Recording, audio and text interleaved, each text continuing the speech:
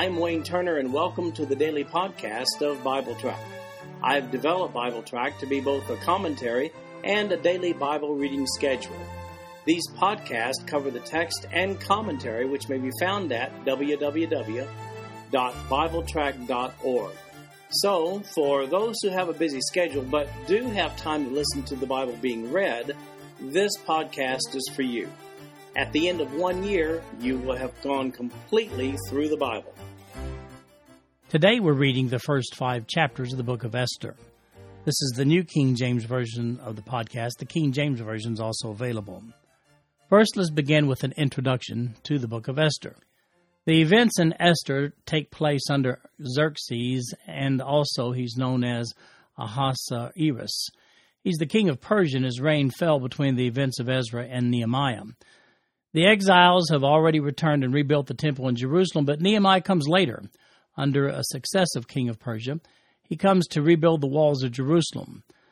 The significance of the book of Esther is the fact that the Jews were almost exterminated from the face of the earth in this story, but the providence of God prevented that from happening. And it's all explained in the book of Esther. Oh, one more thing, a new Jewish holiday called Purim is created out of this book. Esther chapter 9, verses 20 to 32 is where you'll find that. It's born out of the events that are in this book as well. So let's put the book of Esther in perspective with Ezra, Nehemiah, Haggai, and Zechariah. In 538 BC, Cyrus of Persia assumes control of the Babylonian Empire. That's recorded in Ezra chapter 1. In 537-536, Cyrus decrees that the Jerusalem temple is to be rebuilt so that the Jewish exiles may return. That's recorded also in Ezra chapter 1. In 536-535 BC, the first Jewish exiles returned to Jerusalem, recorded in Ezra chapters 1 and 2. From 520 to 516, the temple is rebuilt in Jerusalem. Haggai and Zechariah live and prophesy during this period, and Darius is the ruler of the Persian Empire. That's recorded in Ezra chapters 5 and 6, and Haggai 1 and Zechariah 1. In 483 BC, King Xerxes of Persia deposes Queen Vashti. We'll read about that in today's reading, Esther chapter 1. In 479 BC, King Xerxes marries Esther, and that's recorded in Esther chapter 2. In 458 BC, Ezra leads more exiles back to Jerusalem, and Artaxerxes is the ruler of the Persian Empire at that point in time. That's recorded in Ezra chapters 7 through 10. And then in 445 BC, Nehemiah goes to Jerusalem to rebuild the walls under King Artaxerxes of Persia, and that's recorded in Nehemiah chapters 1 and 2. So let's begin reading today, Esther chapter 1, verse 1. The king of Persia throws a look what I own party. Verse 1. Now it came to pass in the days of Ahasuerus, this was the Ahasuerus who reigned over 127 provinces from India to Ethiopia. In those days when King Ahasuerus sat on the throne of his kingdom, which was in Shushan the citadel, that in the 3rd year of his reign he made a feast for all his officials and servants, the powers of Persia and Media, the nobles and the princes of the provinces being before him, when he showed the riches of his glorious kingdom and the splendor of his excellent majesty for many days, 180 days in all. And when these days were completed, the king made a feast lasting 7 days for all the people who were present in Shushan, the citadel, from great to small, in the court of the garden of the king's palace. There were white and blue linen curtains fastened with cords of fine linen and purple on silver rods and marble pillars, and the couches were of gold and silver on a mosaic pavement of alabaster, turquoise, and white and black marble. And they served drinks in golden vessels, each vessel being different from the other, with royal wine in abundance according to the generosity of the king. In accordance with the law, the drinking was not compulsory, for so the king had ordered all the officers of his household that they should do according to each man's pleasure. Queen Vashti also made a feast for the women in the royal palace, which belonged to King Ahasuerus. Well, Xerxes, the son of Darius, he is very rich. He ruled everything worth ruling. His reign extended from 486 to 465 BC. By today's standards, he would hold the world's richest man title, and his empire was massive, according to verse 1, from India to Ethiopia, including over 127 separate provinces. At the conclusion of a planned 180-day event showing off his kingdom, He throws a 7-day party. It's an elaborate party. Everything provided at the party was the very best available. But how about that wacky Queen Vashti? Let's read about her in chapter 1, verses 10 through 22. On the 7th day, when the heart of the king was merry with wine, he commanded Mehuman, Biztha, Harbonah, Bigtha, Abagtha, Zethar, and Carcas, 7 eunuchs who served in the presence of King Ahasuerus, to bring Queen Vashti before the king, wearing her royal crown, in order to show her beauty to the people and the officials, for she was beautiful to behold. But Queen Vashti refused to come at the king's command brought by his eunuchs. Therefore the king was furious, and his anger burned within him. Then the king said to the wise men who understood the times, for this was the king's manner toward all who knew law and justice, those closest to him being Karshina, Shether, Admatha, Tarshish, Meres, Marsina, and Memucan, the 7 princes of Persia and Media, who had access to the king's presence and who ranked highest in the kingdom. What shall we do to Queen Vashti according to law, because she did not obey the command of King Ahasuerus brought to her by the eunuchs? And Memucan answered before the king and the princes, Queen Vashti has not only wronged the king, but also the princes and all the people who are in all the provinces of King Ahasuerus.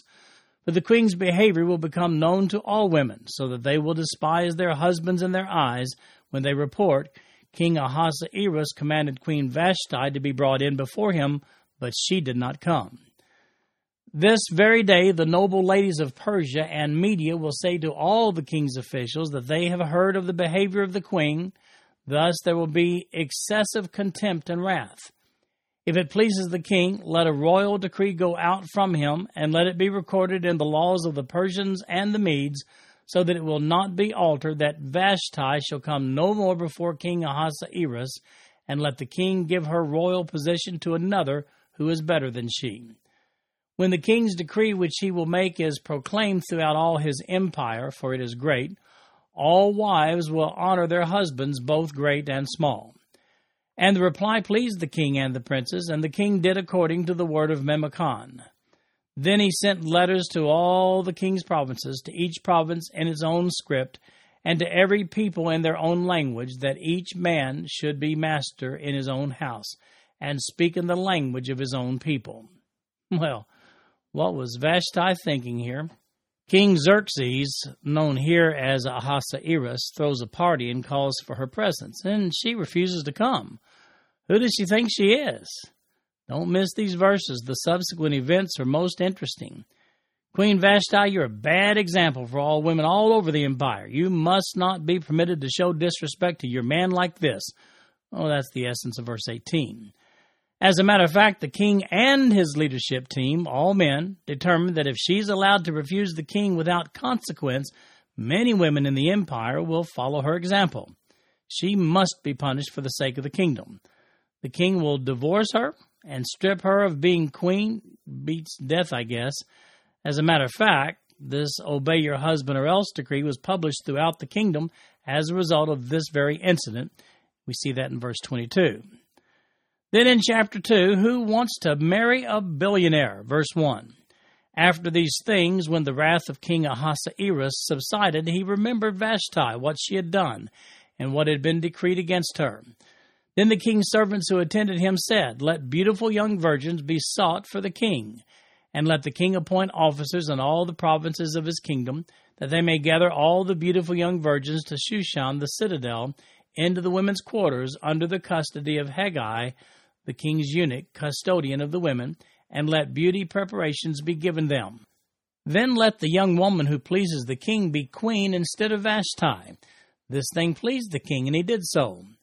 In Shushan the citadel there was a certain Jew whose name was Mordecai, the son of Jair, the son of Shimei, the son of Kish, a Benjamite. Kish had been carried away from Jerusalem with the captives who had been captured with Jeconiah, king of Judah, whom Nebuchadnezzar, the king of Babylon, had carried away. And Mordecai brought up Hadassah, that is, Esther, his uncle's daughter, for she had neither father nor mother. The young woman was lovely and beautiful. When her father and mother died, Mordecai took her as his own daughter. So it was, when the king's command and decree were heard, And when many young women were gathered at Shushan the citadel under the custody of Hegai, that Esther also was taken to the king's palace into the care of Hegai, the custodian of the women. Now the young woman pleased him, and she obtained his favor, so he readily gave beauty preparations to her besides her allowance. Then 7 choice maidservants were provided for her from the king's palace, and he moved her and her maidservants to the best place in the house of the women. Esther had not revealed her people or family, for Mordecai had charged her not to reveal it. And every day Mordecai paced in front of the court of the women's quarters to learn of Esther's welfare and what was happening to her. Each young woman's turn came to go in to King Ahasuerus after she had completed 12 months' preparation, according to the regulations for the women. For thus were the days of their preparation apportioned, 6 months with oil of myrrh, and 6 months with perfumes and preparations for beautifying women. Thus prepared, each young woman went to the king, and she was given whatever she desired to take with her from the women's quarters to the king's palace. In the evening she went, and in the morning she returned to the second house of the women, to the custody of Shaashgaz, the king's eunuch who kept the concubines. She would not go in to the king again unless the king delighted in her and called for her by name. Now when the term came for Esther, the daughter of Abihail, the uncle of Mordecai, who had taken her as his daughter to go into the king, she requested nothing but what Hegai, the king's eunuch, the custodian of the women, advised. And Esther obtained favor in the sight of all who saw her. So Esther was taken to King Ahasuerus into his royal palace in the 10th month, which is the month of Tebeth, in the 7th year of his reign. The king loved Esther more than all the other women, and she obtained grace and favor in his sight more than all the virgins. So he set the royal crown upon her head and made her queen instead of Vashti. Then the king made a great feast, the feast of Esther, for all his officials and servants, and he proclaimed a holiday in the provinces and gave gifts according to the generosity of a king. Well, out with the old queen and in with the new. So how do you select a new queen? Well, let's have a contest. Gather the most beautiful young virgin women from all over the empire, and let the king spend some quality time with each one. Then let him pick his new queen from the contestants. The winner becomes queen of the largest empire in the world. The loser, well, she joins her fellow losers in a special house for the concubines, presided over by a eunuch of the king. She'll live the rest of her life like a widow. You see, the interview process involves spending a night with the king. So it just wouldn't be appropriate to just let her go after she spent a night with the king. So the winner wins big. But the losers lose big, according to verse 14, probably never spending a night with the king ever again and forbidden to become another person's wife. What a contest. And the tiara goes to Esther. An orphan wins the crown. But wait, there's more. She's also Jewish. Just a small piece of critical information that her cousin and guardian Mordecai, palace government worker, he just happened to leave that little bit of information off of her contestant application we see in verse 10. By the way, her Jewish name was Hadassah. Her Persian name was Esther. Mordecai had instructed her not to reveal her national origin to anyone we see in verse 10. In chapter 2, beginning with verse 19, we see that an assassination plot is averted. Verse 19. When virgins were gathered together a second time, Mordecai sat within the king's gate. Now Esther had not revealed her family and her people, just as Mordecai had charged her, for Esther obeyed the command of Mordecai as when she was brought up by him. In those days, while Mordecai sat within the king's gate, 2 of the king's eunuchs, Bigthan and Teresh, doorkeepers, became furious and sought to lay hands on King Ahasuerus. So the matter became known to Mordecai, who told Queen Esther, and Esther informed the king in Mordecai's name. And when an inquiry was made into the matter, it was confirmed, and both were hanged on a gallows. And it was written in the book of the Chronicles in the presence of the king. Well, here we see that Mordecai discovers an assassination plot against the king. He tells Esther, who tells the king, making certain to mention Mordecai's name, and the 2 men are subsequently executed. So, how about add saved king's life to your resume? Well, that's got to help. Now, we are introduced to a man named Haman in Esther chapter 3, verse 1. After these things, King Ahasuerus promoted Haman, the son of Hammedatha, the Agagite, and advanced him and set his seat above all the princes who were with him. And all the king's servants who were within the king's gate bowed and paid homage to Haman, for so the king had commanded concerning him, but Mordecai would not bow or pay homage. Then the king's servants who were within the king's gate said to Mordecai, Why do you transgress the king's command?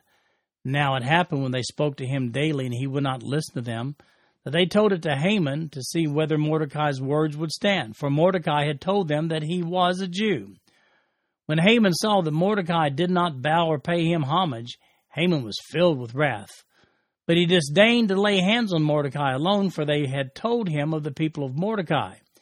Instead, Haman sought to destroy all the Jews who were throughout the whole kingdom of Ahasuerus, the people of Mordecai.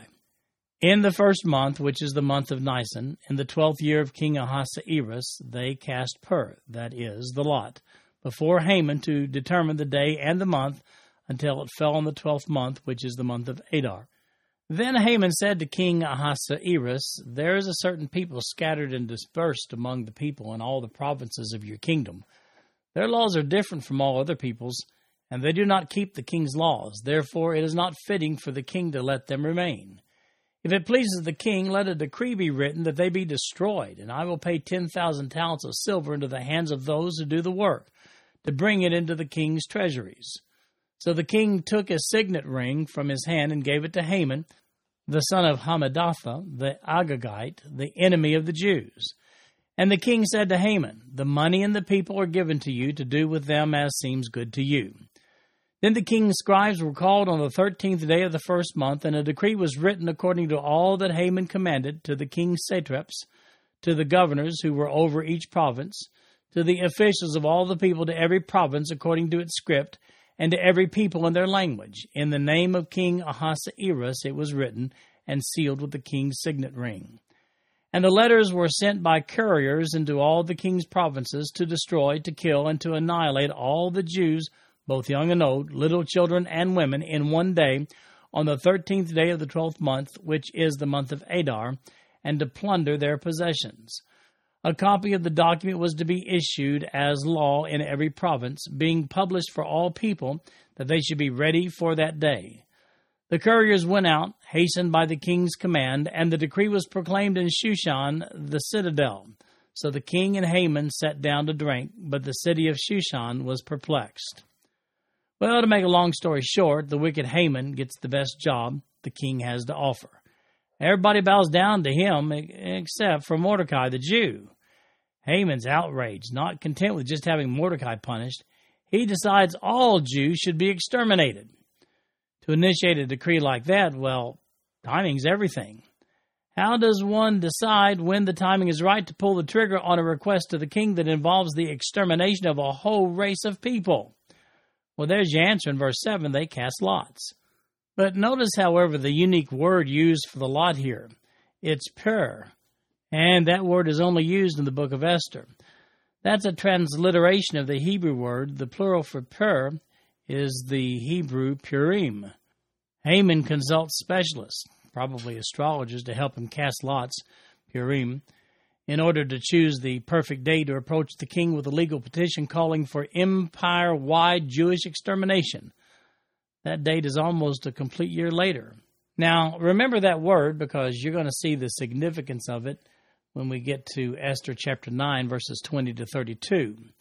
In verse 8, after nearly a year, Haman convinces the king that these Jews are a menace to society, and he persuades the king to issue a decree for their extermination. So far, so good. Haman subsequently receives permission to hire mercenaries to do the job. Little does Haman know that the queen is a Jew, and the king himself, he doesn't know either. Watch it, Haman. This plan could backfire. Oh, I just can't resist telling you right now.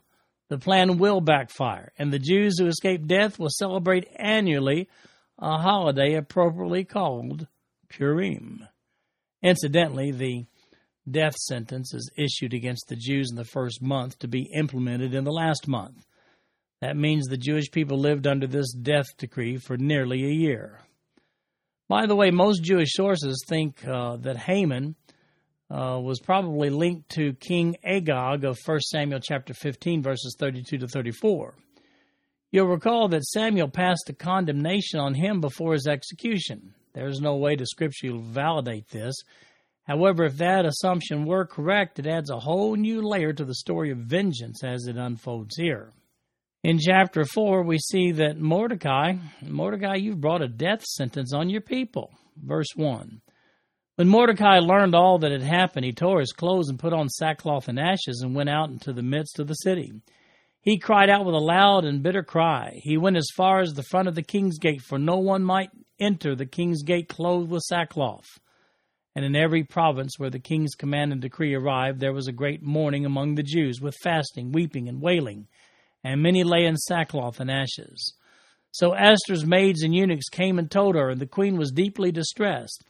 Then she sent garments to clothe Mordecai and take his sackcloth away from him. But he would not accept them. Then Esther called Hathach, one of the king's eunuchs, whom he had appointed to attend her, and she gave him a command concerning Mordecai to learn what and why this was. So Hathach went out to Mordecai in the city square that was in front of the king's gate. And Mordecai told him all that had happened to him and the sum of money that Haman had promised to pay into the king's treasuries to destroy the Jews. He also gave him a copy of the written decree for their destruction, which was given at Shushan, that he might show it to Esther and explain it to her, and that he might command her to go into the king to make supplication to him and plead before him for her people. So Hathach returned and told Esther the words of Mordecai. Then Esther spoke to Hathach and gave him a command for Mordecai. All the king's servants and the people of the king's provinces know that any man or woman who goes into the inner court to the king, who has not been called, he has but one law, put all to death, except the one to whom the king holds out the golden scepter, that he may live. Yet I myself have not been called to go into the king these 30 days. So they told Mordecai Esther's words, and Mordecai told them to answer Esther. Do not think in your heart that you will escape in the king's palace any more than all the other Jews. For if you remain completely silent at this time, relief and deliverance will arise for the Jews from another place, but you and your father's house will perish. Yet who knows whether you have come to the kingdom for such a time as this? Then Esther told them to reply to Mordecai, Go gather all the Jews who are present in Shushan, and fast for me. Neither eat nor drink for 3 days, night or day. My maids and I will fast likewise. And so I will go to the king, which is against the law, and if I perish, I perish. So Mordecai went his way and did according to all that Esther commanded him. Now imagine how you'd feel if your actions led to the extermination of a whole race of people. Well, that's the jam in which Mordecai finds himself here. Because he didn't pay respect to Haman, that wicked man has managed to get a death warrant for every Jew in the Persian Empire. Mordecai is mortified. What to do? Time to call on cousin Queen Esther. Well, here's the problem. Even though she's the queen, no one is permitted to just stroll up to the king and say, Hey, I need a favor. As a matter of fact, it was a capital offense to do just that. Verse 11 tells us that. Notice how Mordecai leans on Esther a little bit here. He really needs a favor, and he calls in all his markers. Mordecai points out that she won't be spared from such a decree herself, and it very well may be for such an occasion that God himself placed Esther where she is right now. Esther consents, even at the risk of her own life. In chapter 5, we see that Esther plans a pre-banquet banquet, verse 1. Now it happened on the 3rd day that Esther put on her royal robes and stood in the inner court of the king's palace, across from the king's house, while the king sat on his royal throne in the royal house, facing the entrance of the house. So it was, when the king saw Queen Esther standing in the court, that she found favor in his sight, and the king held out to Esther the golden scepter that was in his hand. Then Esther went near and touched the top of the scepter. And the king said to her, What do you wish, Queen Esther? What is your request? It shall be given to you up to half the kingdom. So Esther answered, If it pleases the king, let the king and Haman come today to the banquet that I have prepared for him. Then the king said, Bring Haman quickly, that he may do as Esther has said. So the king and Haman went to the banquet that Esther had prepared. At the banquet of wine, the king said to Esther, "What is your petition? It shall be granted you. What is your request? Up to half the kingdom. It shall be done." Then Esther answered and said, "My petition and request is this. If I have found favor in the sight of the king, and if it pleases the king to grant my petition and fulfill my request, then let the king and Haman come to the banquet which I will prepare for them, and tomorrow I will do as the king has said." Esther gets up the courage to head over to the king's palace. Could mean death, but got to go anyway. As she stands where the king can see her, she catches his eye, and he holds up the scepter, inviting her to approach. So far, so good. She in turn invites Haman and the king to a banquet that evening. The banquet is a banquet for the purpose of inviting them to another banquet tomorrow evening. Everything seems to be going well. The king did offer her up to half his kingdom. The problem is she's going to ask for a retraction of the king's own decree regarding the Jews and his kingdom. That may be regarded as more than half a kingdom. While at the banquet, Esther then invites them to tomorrow's banquet. Quite the entertainer, wasn't she? In chapter 5, beginning in verse 9, we see that sometimes only a hanging will do. Verse 9. So Haman went out that day joyful and with a glad heart. But when Haman saw Mordecai in the king's gate, and that he did not stand or tremble before him, he was filled with indignation against Mordecai. Nevertheless, Haman restrained himself and went home. And he sent and called for his friends and his wife Zeresh. Then Haman told them of his great riches, the multitude of his children, everything in which the king had promoted him, and how he had advanced him above the officials and servants of the king. Moreover, Haman said, "Besides, Queen Esther invited no one but me to come in with the king to the banquet that she prepared, and tomorrow I am again invited by her along with the king. Yet all this avails me nothing so long as I see Mordecai the Jew sitting at the king's gate."